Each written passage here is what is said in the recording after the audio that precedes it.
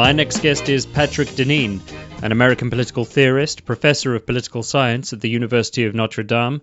He's also the author of Why Liberalism Failed, which we'll no doubt find time to talk about, not least because where the subject matter relates to fairly recent historical shifts in the political settlement of the West, the fact that we are now in the grips of the biggest economic seizure of the 21st century due to the coronavirus pandemic, it looks increasingly like a decisive paradigm shift is on the horizon.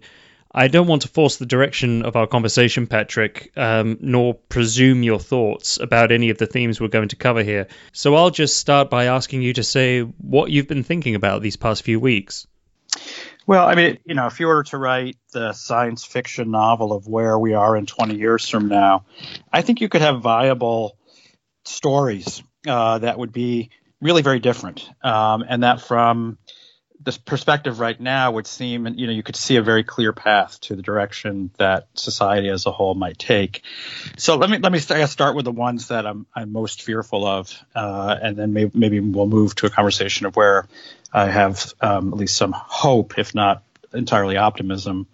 But what I'm most fearful of is in some ways a kind of doubling down in the direction in which you could already see Western society moving, and that was really a kind of managerial, sort of a techno-managerial state with growing sort of authoritarianism in a kind of statist, kind of what we call crony capitalism.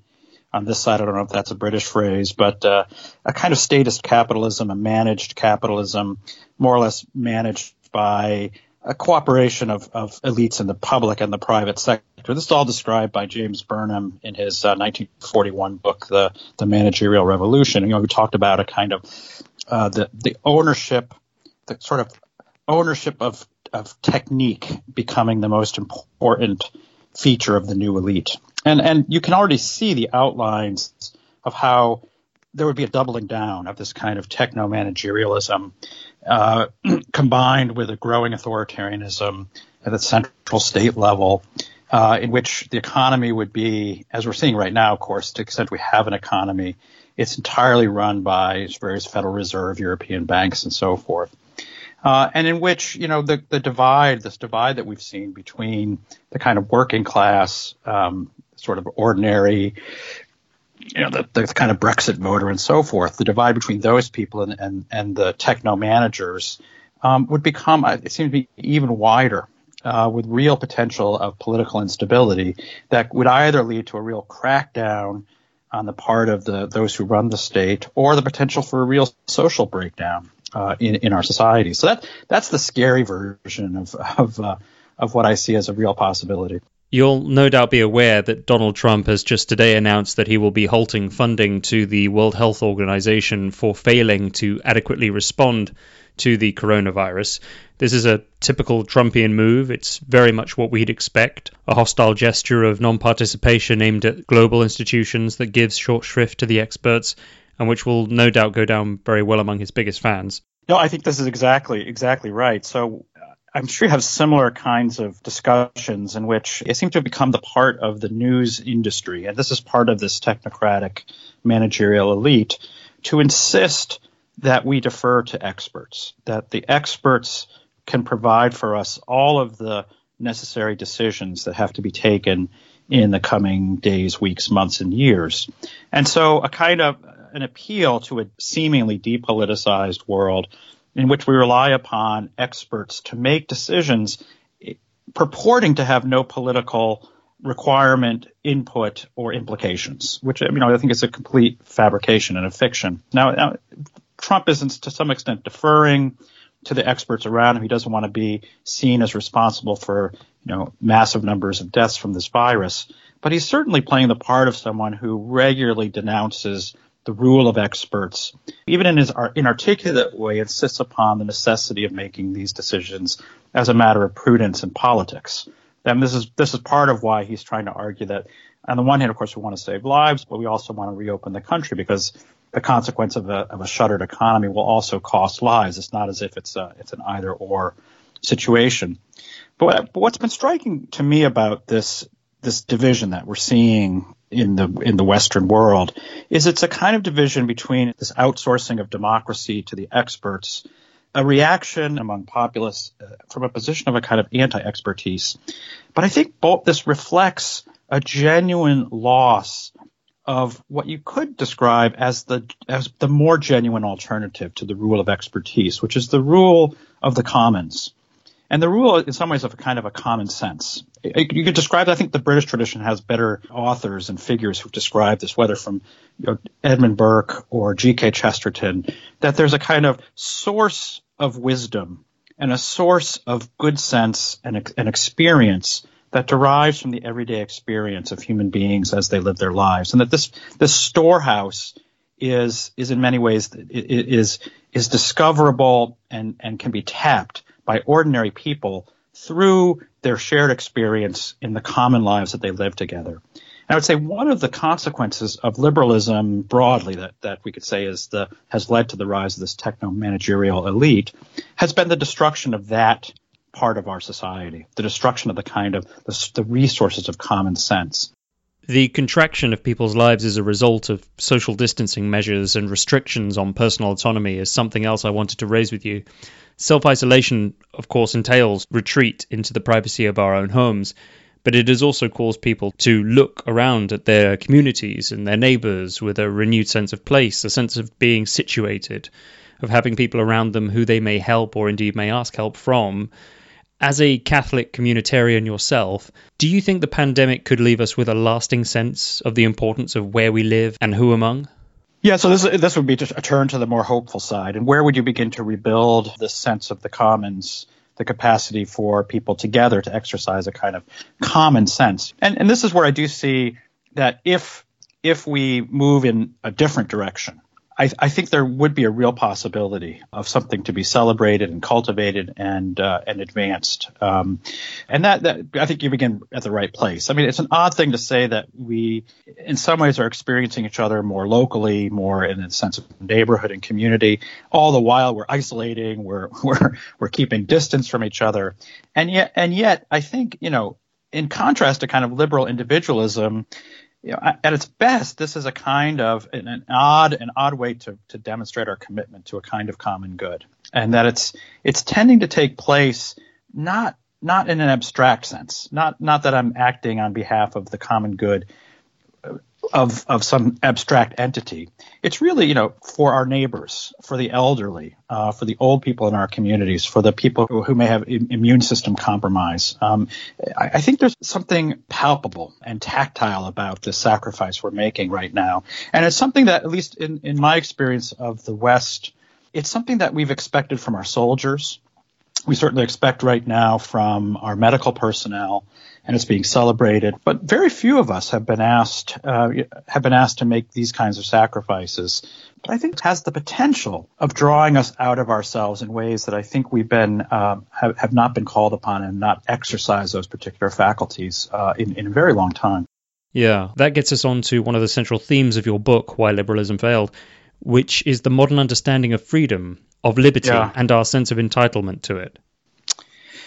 So in my book, I describe liberalism as in part resting on a new definition of liberty, right? So liberty is a very old concept. It's a very old word. It dates back to ancient Roman times, libertas. So it's not a new liberty itself is not a new understanding, but the modern understanding of liberty, as you described it, this idea of the autonomous individual, the sort of self-making self. It really rests on a redefinition of liberty that takes place in the early modern period, and I really focused on two aspects of this core redefinition of liberty. The first of these was really in the world of political philosophy, I think also theology, which was a kind of let's say a belief in theory, a belief in philosophy that became more and more true in practice, at least in our experience of the world, which is the belief in our self-sufficiency. So this is the image of the human being existing in the state of nature, the person who can survive, exist without any kind of reliance upon, connection to, relationship with any other human being. And this is described as our natural condition. This is what we are by nature. And in many ways, modern society, you could say modern liberal society, is designed to give us and increase our experience of ourselves in the world as self-sufficient people, as self-making selves. The second aspect that I focus on really comes more from the world of the natural sciences, but also has philosophical and even theological implications and sources, which is the belief that our liberty rests upon our thorough conquest of nature, that nature has to become our subject, a locus of our dominion and our mastery. And I think one of the things this virus has really revealed to us is the deficiency and even the falsity of both of these claims. I mean, what you were just saying about, think about how this has changed our understanding of what work is important, or even the sense of self-sufficiency that we have. We built an economic order that gave us the illusion of self-sufficiency because everyone could be more or less invisible to us. All of the products that we enjoy appeared in a way invisible to us. And now suddenly we are just dazzlingly conscious of the ways that the basic goods of that we require for life, how these are being provided by the people who were, 4 weeks ago, who were almost invisible to us, who economically didn't exist, who are at the bottom of the economic scale, the people who work in the grocery stores, the delivery people, the people who supply the various staples of life. And now suddenly we're very aware that we're not self-sufficient, that we're deeply reliant upon people, and people who we might have regarded as less than important in modern market terms. So I think that illusion has been really shattered by our experience, and it will be really interesting when we come out of this, whether we want to go back to this illusion, which will be tempting for many people, or whether we'll have seen and experienced a newborn consciousness of the ways in which the least among us, right, the workers among us, have to be more visible in many ways. And secondly, I would just note that the idea of the conquest of nature, I think the virus is showing that nature is resilient in its own ways. I think the environmental crisis has shown this to us, but of course this is a much more vivid and dramatic and drastic example of the ways that modern society rests on another false presupposition that somehow we can work in almost in contrary ways to the surprises of nature and to the necessities and requirements of nature. And of course, we're all hoping for a cure, some way of overcoming this great plague. But at the same time, I think it is an abject lesson that we are not simply the masters of nature, that nature is something that requires our respect and even at some level a kind of deference. Yeah, I'm glad you bring up the effect that this period of time has had on nature. I think anyone who ventures outside their front door is acutely aware that whatever other effects our isolated lives may be having, it's giving the natural world a reprieve. During this time, I've been reading The Revolt of the Elites by Christopher Lasch, who I know is a seminal influence on you. Lasch writes in this book about the urban sociologist Ray Oldenburg's prescription of the third place, the place where informal meeting happens, where societies receive, as you mentioned earlier, their common sense, in the truest sense of that phrase. Another hope, I suppose, is that people could learn during this period to cherish public spaces more, having been deprived of them for so long. What do you think? I'm struck that you mentioned two of the authors who were, as you mentioned, have been seminal in my thinking. And I've actually been thinking quite a lot about Christopher Lasch and actually Oldenburg's book, The Great Good Place, which is a wonderful, wonderful book. I've been struck, I think, in a similar theme, that one of the defining features of the modern world, it seems to me this is a core feature of liberalism, the principle of separation. And we can think of this, of course, as the division of labor.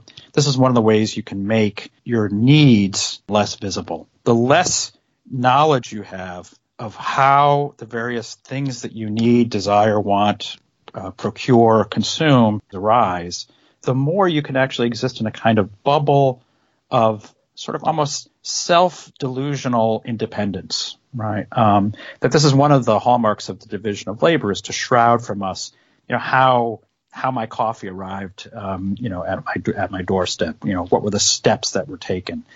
I think for many of us, I'm certainly finding this enforced quarantine, this kind of cultivating a kind of deep reconnection with my immediate people, with my family, and a connection that is overcoming the separations of modern life. Obviously, we're working. I'm working at home. My wife is working at home.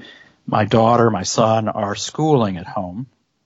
I'm actually somewhat more involved now because I sort of see them and listen into what they're doing. We're doing a lot more what we could call kind of traditional home economics. We've taken to a lot more baking. We've really gotten into the chemistry of yeast and sourdough. A lot of cooking. We've begun growing our garden early. We want to get our plants in early, thinking that we might want to have some fresh food available to us sooner than usual. And so the discovery of kind of home economics in the classic sense of that word economics actually means the rule or laws of the home, oikos, nomos in the Greek. The discovery of the connection between home and work, school, even worship. We've been worshiping at home as opposed to going off to church.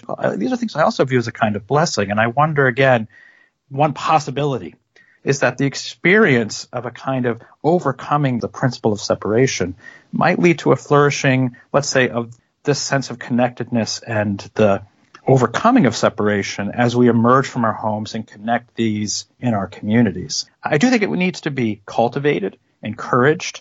We can't simply rely on it. It seems to me that we might go in one of many different directions. But I think there's a real possibility, as you point out, for a kind of revival of a kind of economics of the home, the demotion of driving, of the automobile, of the need always to be hopping on an airplane, and a real resurgence of the love of place that it seems to me is the real source of a more genuine way of ruling ourselves and governing ourselves, as well as living in some concert with the natural world that of course we have to be a part of and has to be a part of where we are and are partaking of those places. Yes, I share every one of the hopes you described just then, that this period will appreciate the value of what is close by and disillusion us of the need for constant mechanized travel.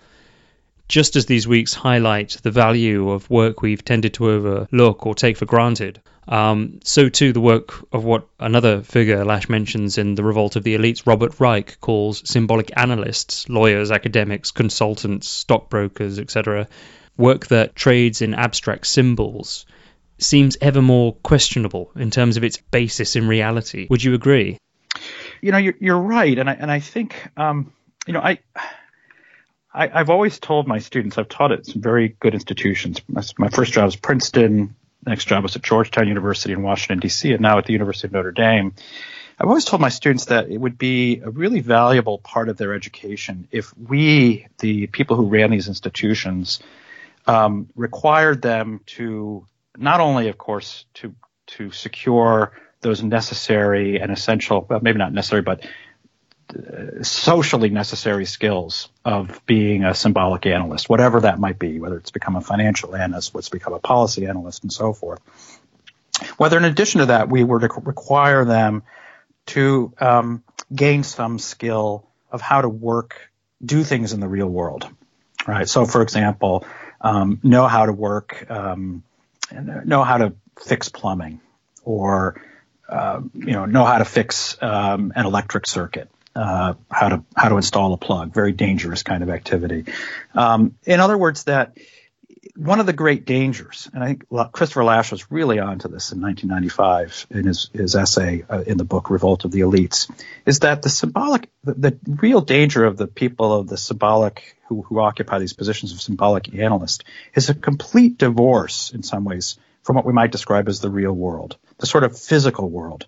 I don't know if you've come across Lasch's writing. Toward the end of his life, he became really interested in Gnosticism and began writing a series of essays, really remarkable essays, in the New Oxford Review, criticizing these kind of extensive and very pointed critiques of Gnosticism. And I think he was beginning to understand that this obsession with controlling these symbolic, sort of abstract figures was really a kind of modern form of Gnosticism, a kind of something that divorced that which was supposed to matter from the world of physical material things.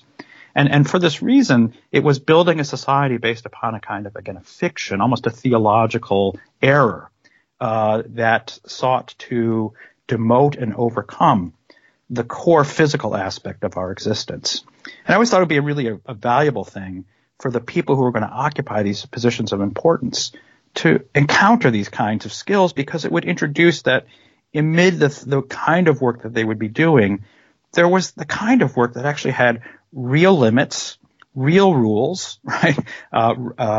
Required a certain set of steps to achieve those ends. It couldn't just be done with a shortcut. That would introduce a kind of dose of reality into the unreality of the work that they were largely going to be occupied doing. So I think one thing that would be not just of value theoretically, but today in a very practical sense would be to have some access to and knowledge of these skills that would once have been part of a kind of cultural inheritance, something you would learn from your father or your mother, right? Baking bread or learning to fix something in your house. And how valuable that would be, not just as a kind of corrective to the disembodied existence that many of us occupy, but a corrective also to the kind of sense that I don't matter, or the work that I do doesn't matter, because I have the capacity to do the kinds of things and the kind of work that's always going to matter, that's always going to have a kind of application, especially now, perhaps. I'm loath to drag us away from the hopeful pool of light there and into the darkness again, but you mentioned the word inheritance, and you write in Why Liberalism Failed about Western civilization having produced societies that principally pass on debt as an inheritance to their young. I think it's clear, as I said at the beginning, that the economic consequences of this are going to be huge. How vivid are your fears about this? There is a real possibility of a kind of populist reaction to our, to the circumstances in which we'll find ourselves that will make our current and previous populist moment almost modest by comparison. Because we have an economy that, as you note, has been run on leverage. It's been run on not just debt, but on leveraged debt, on basically massive, sort of huge amount of risk, in the belief of a sort of ceaseless economic growth, a kind of almost a Ponzi scheme in which no one in this generation would be the one stuck holding the bag.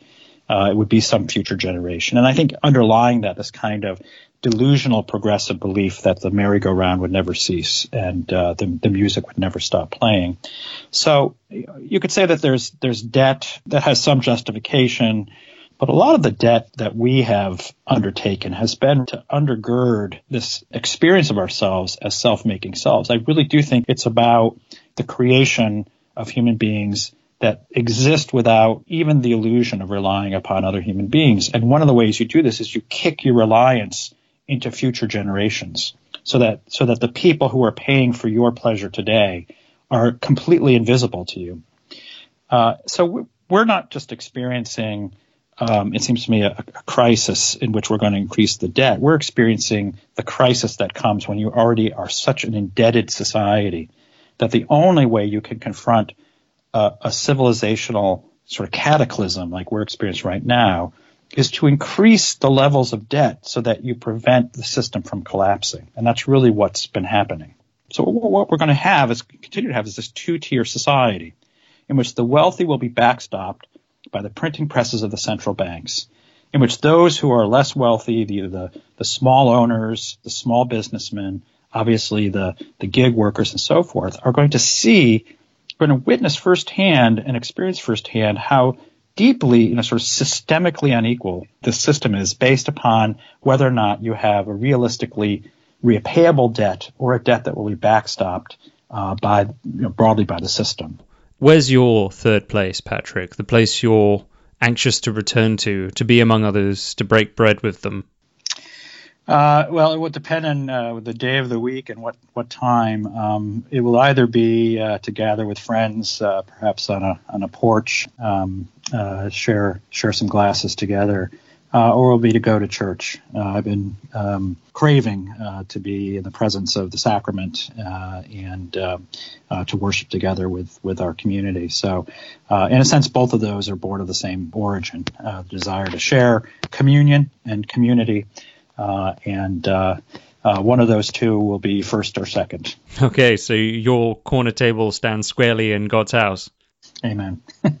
Well, with that image of friends coming together on the porch, I'd just like to end by casting back to when we first met in London last year at the University of Notre Dame campus there. I believe I asked you really quite naively how well you knew the work of Wendell Berry, to which you replied, pretty well. I've spent many hours talking to the man on his porch. I've since become more familiar with his poetry, particularly the Mad Farmer poems. Yeah. There's an extract I read recently, which I'd like to read here if I may, because it captures the current feeling so well. Yeah. Come all ye conservatives and liberals who want to conserve the good things and be free. Come away from the merchants of big answers, whose hands are mettled with power, from the union of anywhere and everywhere, by the purchase of everything from everybody at the lowest price, and the sale of anything to anybody at the highest price, from the union of work and debt, work and despair, from the wage slavery of the helplessly well employed, from the union of self-gratification and self-annihilation, secede into care for one another, and for the good gifts of heaven and earth. Come into the light of the body, the one body granted to you in all the history of time. Come into the body's economy, its daily work, and its replenishment at meal times and at night. Come into the body's thanksgiving, when it knows and acknowledges itself a living soul. Come into the dance of the community, joined in a circle, hand in hand, the dance of the eternal love of women and men for one another, and of neighbours and friends for one another. Always disappearing, always returning, calling his neighbours to return, to think again of the care of flocks and herds, of gardens and fields, of woodlots and forests, and the uncut groves, calling them separately and together, calling and calling. He goes forever toward the long restful evening, and the croak of the night heron over the river at dark. Marvelous. I'm struck. Was there a line early on where he speaks of the merchants of the big answer? That's right. Yeah, that's a striking line. Actually, I've been reading quite a bit of Wendell Berry myself. In particular, many of his essays in which he defends what he usually calls local knowledge. In some ways, what I've been calling culture, the kind of bottom-up form of knowledge. And in particular, I mean, it's a great example of the kind of knowledge you could say contrasts with the sort of top-down knowledge of the expert. And this is exactly what I began by talking about, that this is the reservoir of self-governance, right, that can exist in a local community.